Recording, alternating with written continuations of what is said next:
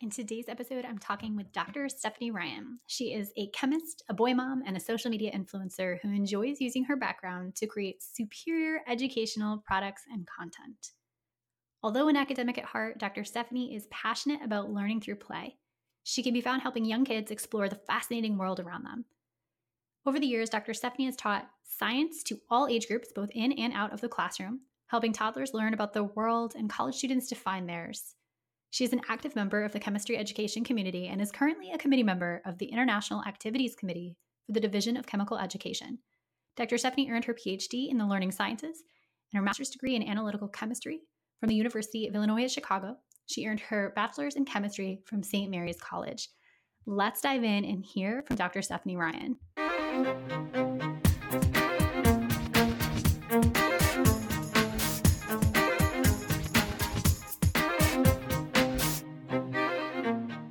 Hi, I'm Lindsay Lyons, and I love helping school communities envision bold possibilities, take brave action to make those dreams a reality, and sustain an inclusive, anti-racist culture where all students thrive.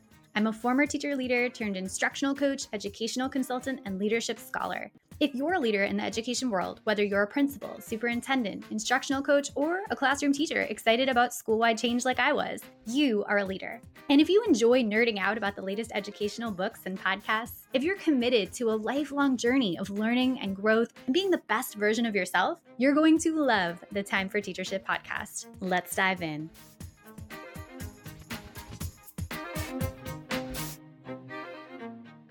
Dr. Stephanie Ryan, welcome to the Time for Teachership podcast. I just read your guest bio, your professional bio, but do you want to add anything to that introduction? Yeah, I would say I'd like to also add that I have turned into an Instagrammer as well. A lot of the activities that I talk about with parents, I have found a really good following on Instagram to post these. So hopefully the listeners can check it out later and find some activities for their kids at home. Excellent. And I know we were just talking before we started recording as well, that you're going to be turning all of this greatness into a blog as well. So we can link that in the show notes so people can check out all those activities on your site as well. Yeah, I'm really excited. The hashtags we started were let's learn about whatever. It would be you'd fill in the blank. And we started with careers because I was doing pre-K with my son about community helpers. And I found that everyone loves to talk about their career. So it's not hard to find experts to make a video. And they kind of got to be a thing where it was like we had free activities, parents could download worksheets. There was an expert every week. There was a STEM activity. Like there were 5 things every week. And so what I thought would be really cool now that the pandemic for most of us is kind of wrapping up a little bit. I know some countries are just now entering lockdowns and stuff. So, but I was thinking that putting it on a blog of a post, like let's learn about firefighting and here are all the things you could do with your kid and kind of condense that all together. So a parent could just pull that if that's something their kid is interested in. Wow, that's amazing. That's going to be a wonderful resource for parents and teachers too. I think that'll be great. I'm so excited. My favorite part of it was the free part. So what I do is I pull out really good books and, books aren't free. So I make sure that they're really good books that I really recommend. And then I go to Teachers Pay Teachers and I find only free resources. Those are things that parents can download and I link to it and show a picture of my son doing it or how I may have tweaked something. And that one I think has been my favorite because I had no idea all these free worksheets were out there until I dove into this.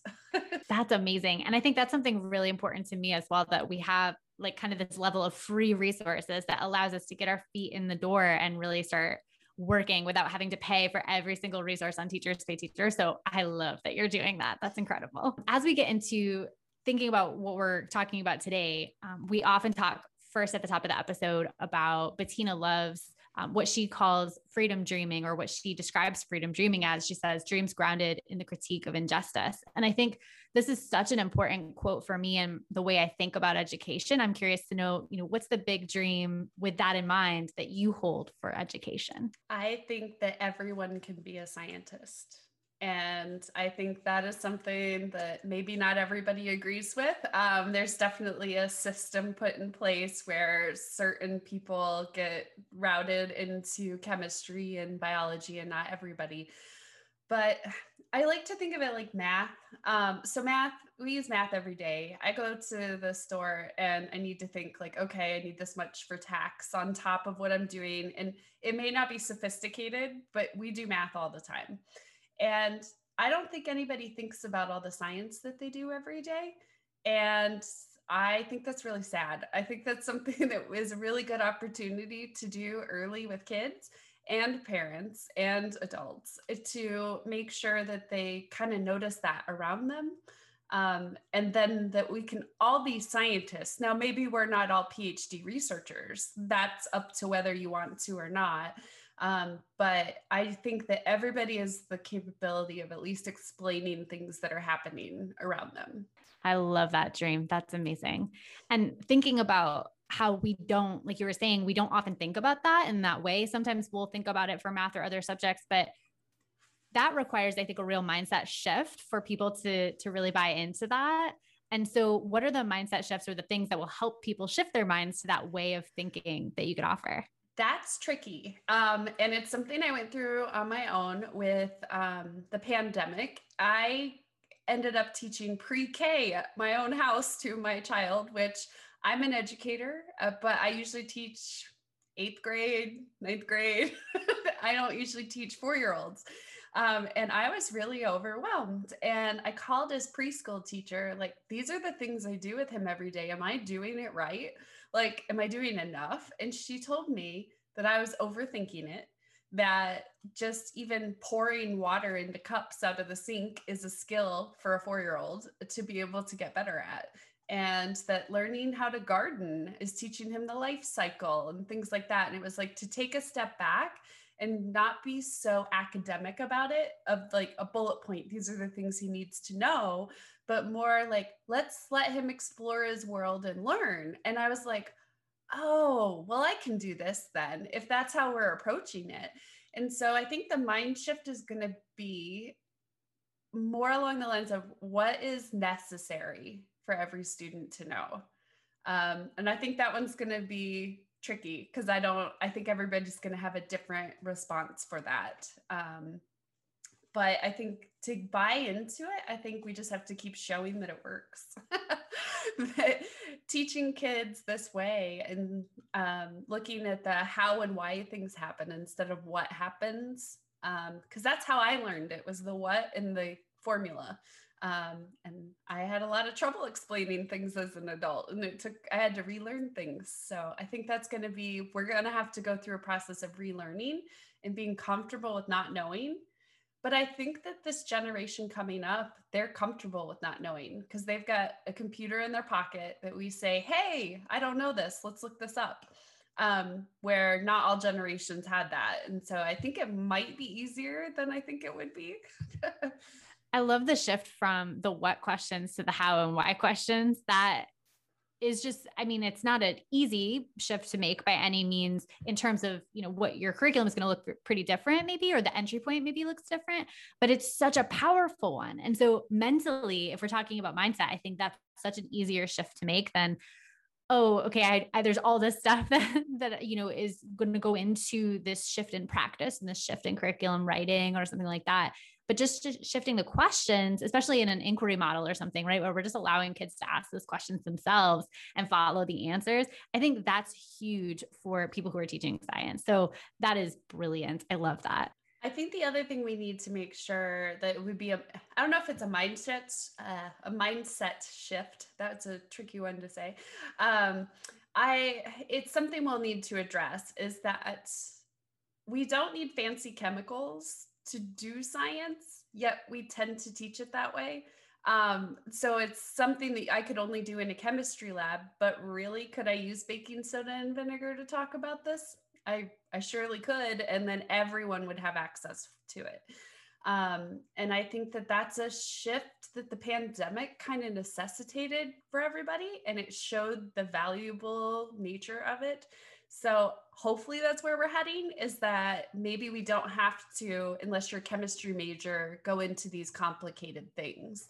But we can talk about conservation of matter, baking soda and vinegar with a balloon to capture the gas, like just really easy stuff that everybody could use.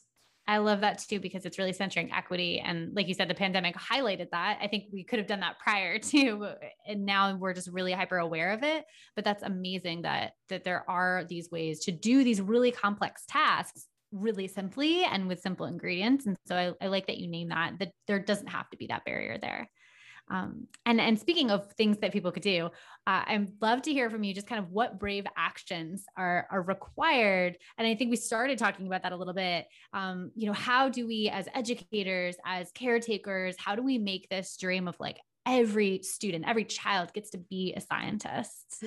And this is where it's hard. The brave actions that are required are all in yourself. I think it's that mental shift and really leaning into being uncomfortable. So my son, he didn't know an answer. He wanted to, the example, I've used this before, but it's really a good one.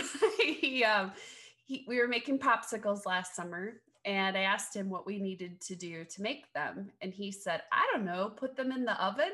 And I was like pounding my forehead, like, are you serious? Did you just say that? But I'm like, no, he needs to learn, And so what does it harm me? Not at all, to put an ice cube tray in the oven and see what happens. And so it's really uncomfortable to let your kid have something wrong and run with it, but it's so much better for them because then they find out, actually, no, that didn't work. Okay, what do I try next? Let's put it outside.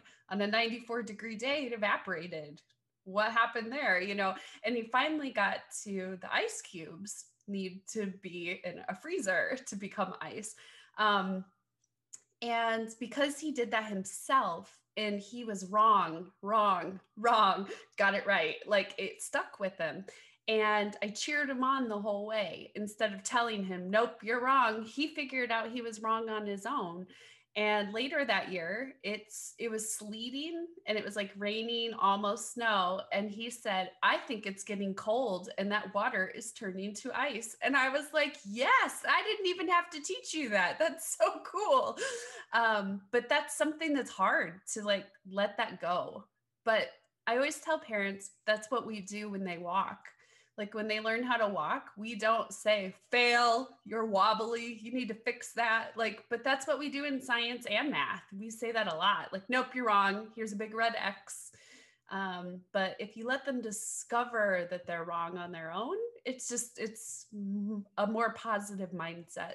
That is so cool. And it takes such bravery, like you said, to be able to let kids fail and to be able to say, you know what, like, let's figure it out together. Let's go down this path that I know what's going to happen when we get there, but I'm going to need you to figure it out because it's going to resonate so much more deeply. I love that. And I think that transcends, all content areas and all grade levels, really, right? That's just how humans learn. So there's so much value in that story. Thank you so much for sharing it.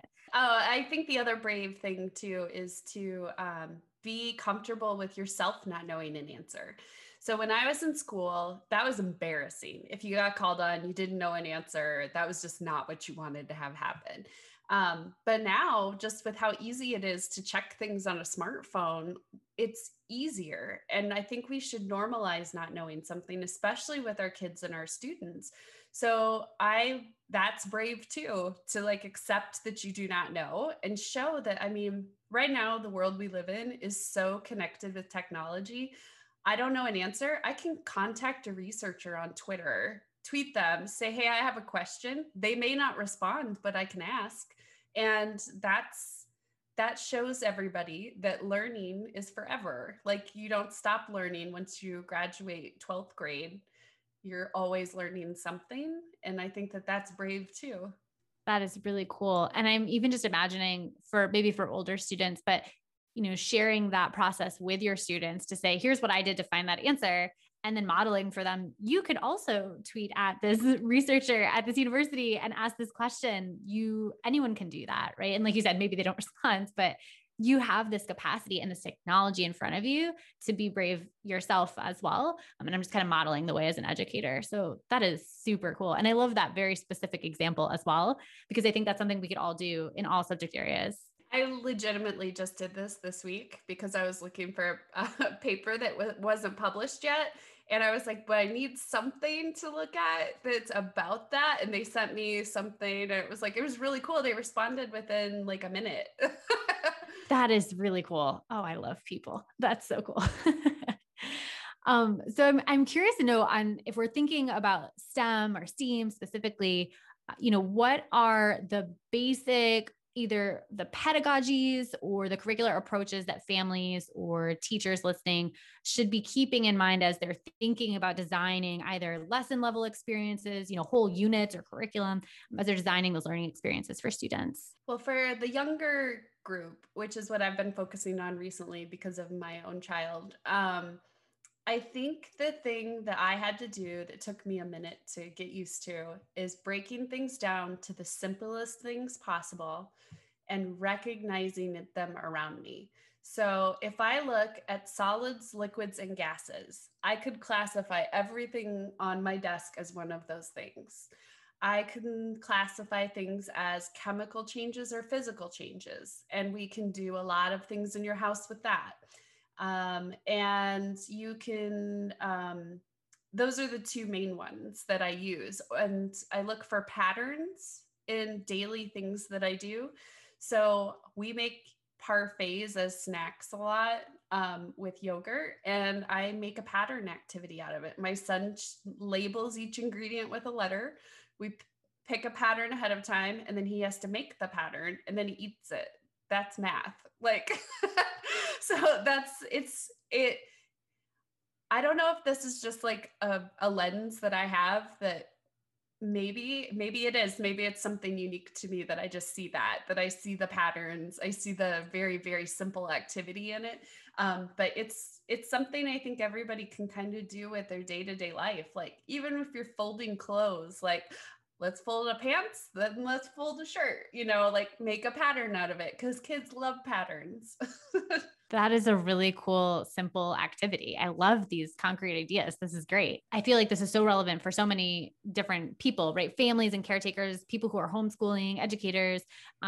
If they don't have a textbook or a curriculum, it sounds like your suggestion is like, figure out ask those key questions that you said at the top, right? Divide things into some categories and then think about what you have in front of you, what you have in your home, what you have, if you're in a physical classroom, what you have in the classroom. And, how do you just create from what is there with these overarching guiding questions? Is that right? Yeah. And thinking of it in terms of not what do I need, but what do I have and what can I do with it? But then the other approach, and that came out in the pandemic, it was easier as well, is what is the kid interested in? And so I know that's harder with the classroom with 28 to 40 students, depending on where you're at. But there are a few ways that I've done this in the past, is where you can kind of guess where students are going to go.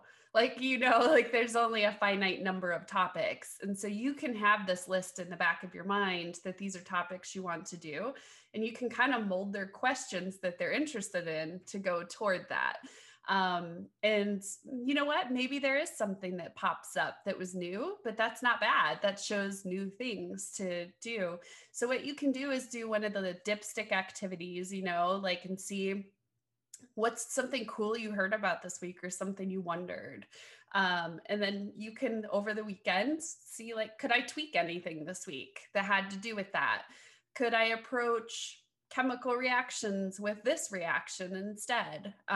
Like that. And then it pulls in the kids' interests without forcing relevance on them, because what is relevant to me is not relevant to every child.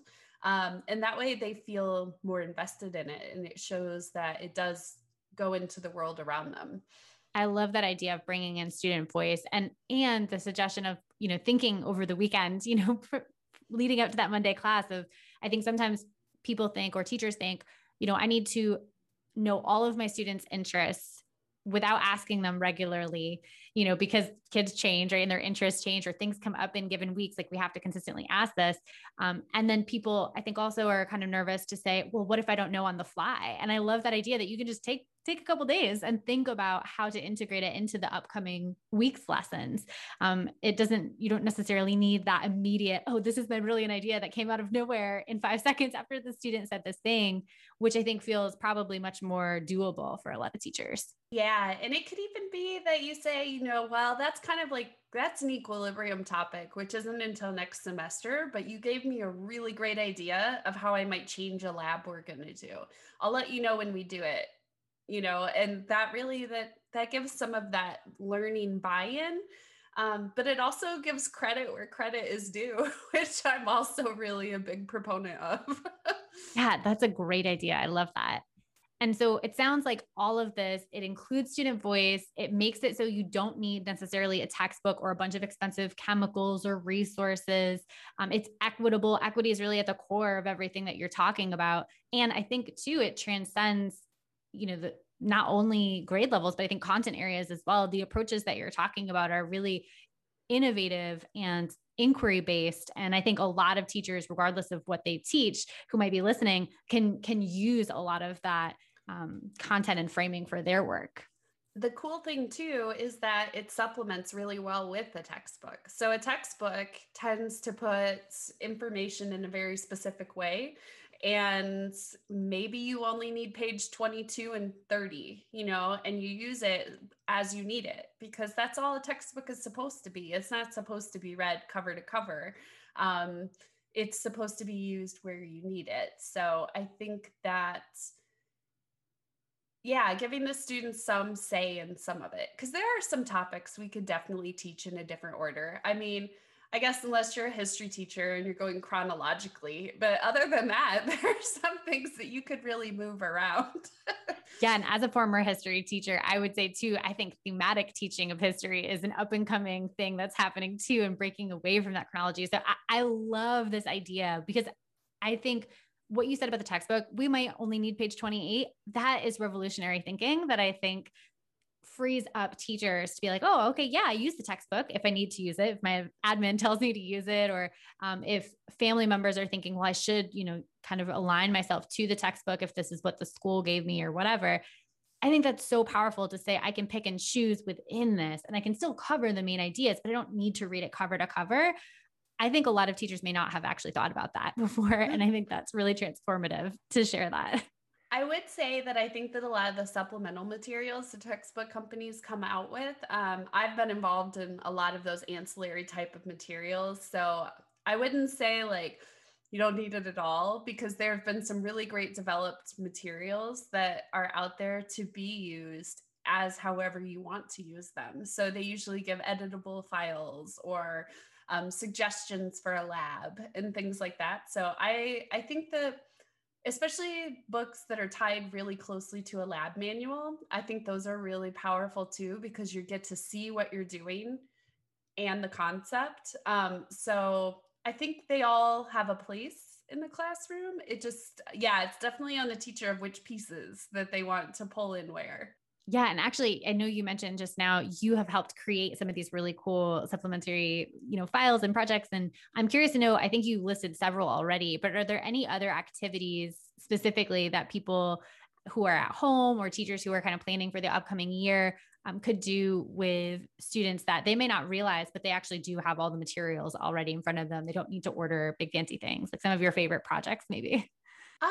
Like I said, I do right now, my brain is heavily focused on the pre-K, K, and first grade. So all of my things tend to go with like baking soda and vinegar, but like you can teach stoichiometry at the high school level using baking soda and vinegar. Like you could talk about it like that. And often we talk about it in terms of making a sandwich for limiting reagents. Like, how many sandwiches can I make if I only have one tomato? And like looking at it like that. So why can't we do it with something we have in our house?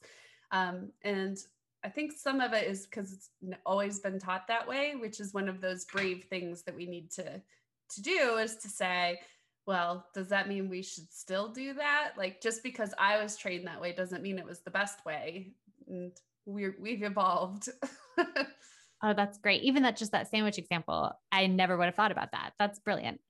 So, you have actually a children's book, Let's Learn About Chemistry. Would you like to speak a little bit about it? Anything you'd like to share, how you got the idea? What's the goal? What's the approach that you share in there? Sure. Yeah, I think the way we were just talking really shows my approach to most things I do. But yeah, I definitely can. So like I said, have always done curricular materials since I've been in grad school. I love writing new and unique contexts to teach kids about stuff. So I get to read the news every day, find the science going on, and try to write things about it. And while doing that, I had a child and I was like, okay, I'm going to start teaching these things to younger kids. But I hadn't really thought about chemistry because I just was thinking more about like just life skills and stuff with an infant. And I saw him sorting his toys by color. And he sorted all of his favorite color is orange, always has been since he was born, it still is. And he made a pile of orange toys, and that was his favorite spot to play. And I was like, you know what? A lot of chemistry is that categorical things we could sort. And if it's just sorting, why are we waiting until 8th grade to talk about this? And so I thought, you know what? There's this whole genre of nerd science for babies, like of where like all of us science geeks are kids, we get these as baby gifts. But why just them? And so I thought there's a different way to do this. So I wrote down all the concepts I could think of that could be classified as this, or that. And then I hired an illustrator and she helped me bring it to life. It came in the form of which of these is not like the other. And it uses 4 real children, my son and his friends at the time. We don't live there anymore, but he still knows them.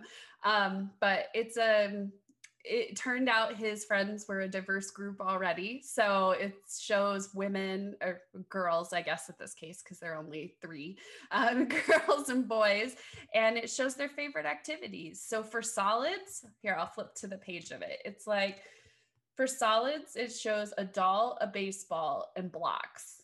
And for a liquid, it shows a carton of milk. And it asks you which of these things is not like the other and what makes it different. And so when I was saying that textbooks don't need to be used the whole thing, you don't have to use my book the whole thing either. So I have each section labeled by the concept. And the illustrator added some levels in of color and other things that a child could say, I can drink that one and not the other 3.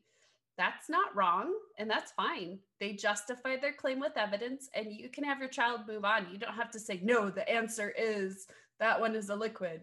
And that's fine. You just move on to the next page. Next time you read it, maybe that'll come up. Maybe it won't, And so reading it to kids, I had a draft that I read to my son's daycare groups, and they asked some questions that I never thought of. And it actually helped me revise the book of how to introduce it to the kids. And so it's super fun to read to everybody. And I love hearing their answers. Like, I can eat that, but I can't eat a bug. And like, it's like, you know what?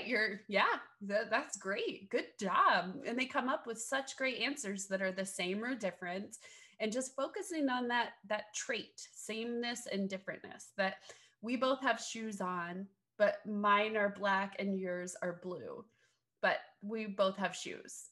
What's that mean, that we're the same and different? How does that work? And so that's how the book has been approached. But it's, I love this book. It's so cool too, because I'm even thinking, just for someone who even taught high school science, to be able to take that book and actually use the categories that you've created and those things that are really entry level for a 4-year-old, but even really powerful for, 14-year-olds. And to be able to think about those categories, I almost think that would, spark my own, I didn't teach science, but it would spark my own thinking about looking at the science curriculum in new and innovative ways. And even if people don't teach science, the idea that you took the approach of categorization and then thinking about just everyday experiences that would exemplify that categorization and using those really core enduring understandings to be able to bring to life a really difficult subject matter, or a really difficult piece of the subject. I think that's really powerful and something that everyone can learn from. Yeah, and the really cool thing about it that has been the most fun to see, especially during the pandemic where you need good news. I get tagged in things a lot on Instagram of where people have tried things, and people will do their own which of these is not like the other with things they found outside. Or they'll do an activity where they mix things together and things mix or they don't mix. That's the other category I was thinking. That's the third one. And so people pair kitchen science with this, and that's so fun. And the goal was to make it accessible to parents, because I know a lot of people say, like, I hate math and science. I can't do this. I'm not doing this. And I didn't want to make the book off-putting to a parent so that they felt like they didn't know, they didn't want to read it. So we have scaffolds built in where the answers are actually there. If you can read, you see them, where a 2-year-old can't read, 4-year-old maybe can start, but it tells you the answer. So if you were a little concerned with, like, you didn't know something, it's there. And so it's just trying to make it more so that everybody can read this book and not just science nerds who bought it for our children as a baby shower gift. And then in terms of pricing a book is hard to do because it's tough. But to make it more accessible, because board books are difficult to print, and so their cost is really, it is what it is because of the printing.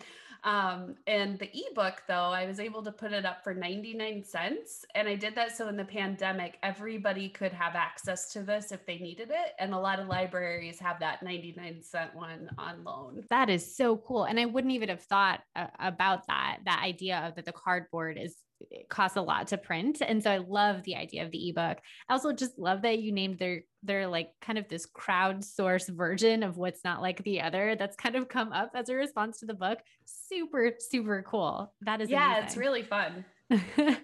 People definitely need to check you out on Instagram. So I will ask that question shortly of where people can find you, but that is, I think, a must stop.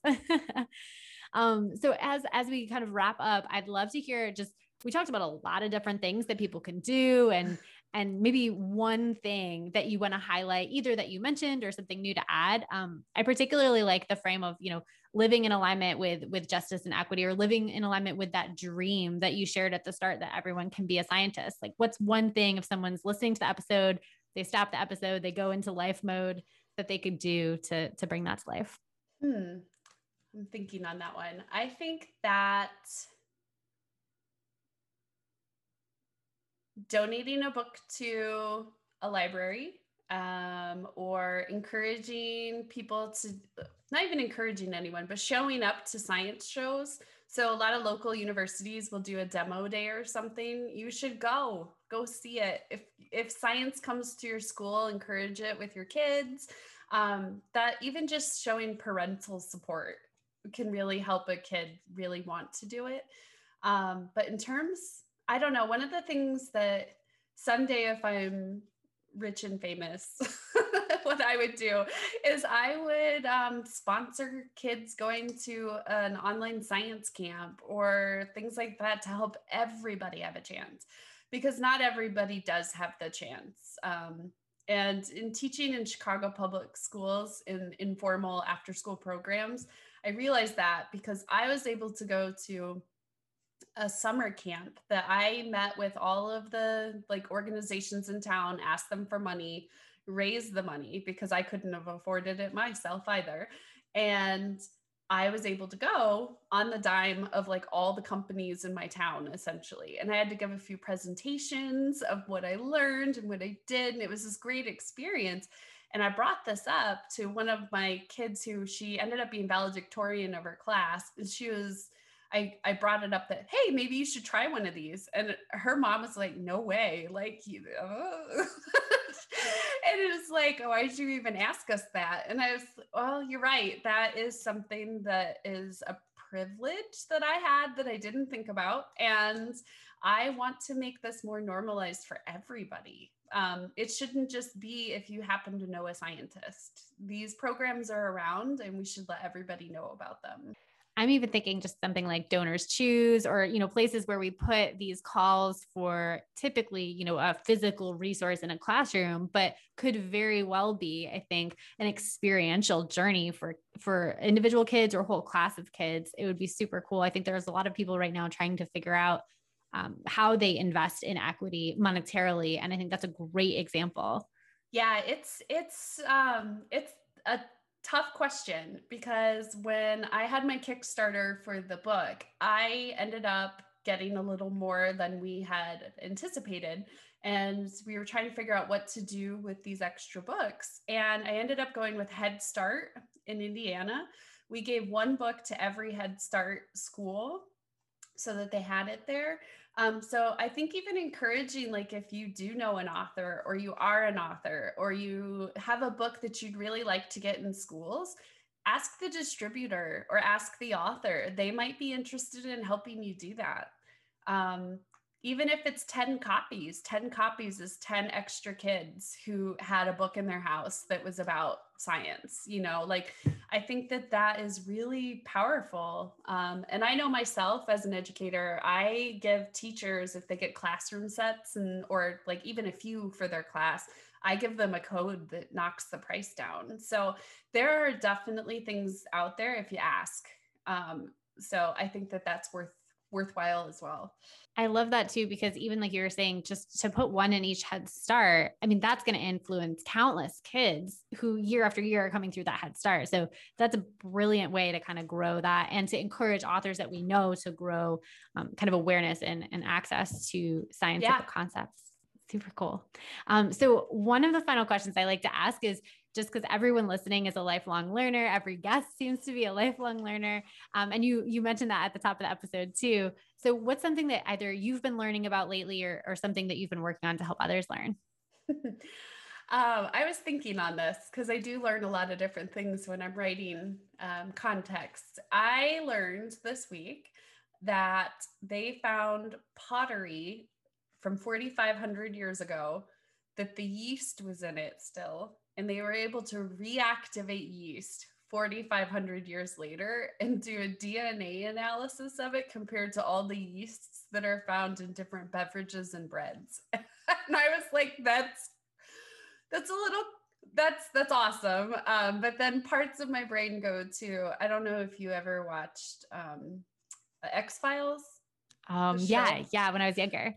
Yeah, there's an episode where they're in Antarctica and they are like drilling ice cores and they find a disease and they just kind of like heat it up and it like takes over everybody who's there. And it's like, maybe do we want to activate that? Like, as a scientist, I love knowing the answer. I love knowing how much DNA we have in common with yeast. That's really cool. But then a part of me is like, should we be doing, like, was this a good idea? Oh my gosh, I love that. And I want to say that in a more recent series of something, there was an episode on the same concept. So I love that we're like returning to this theme as like a society. This may be problematic, but super cool thing that you learned. As we close, where can listeners learn more about you or connect with you online? So the best place is Instagram. It's at Let's Learn About Science. We're also on Facebook, but all that does is repost from Instagram. So it's nothing special in that group. And today is far before this airs. So when this airs, there will be a blog at letslearnaboutscience.com. Right now, it just has a few things about the book on it, but it will be a blog when this airs. Awesome. And I will drop the link to that in the show notes too, so people can just click on it, as well as your Instagram and Facebook links as well. Thank you, Dr. Stephanie Ryan, for being on this show. It's a pleasure talking to you. Yeah, this was really fun, Lindsay. Thank you. Thanks for listening, amazing educators. If you loved this episode, you can share it on social media and tag me at Lindsay Beth Lyons, or leave a review of the show so leaders like you will be more likely to find it. Until next time, leaders, continue to think big, act brave, and be your best self.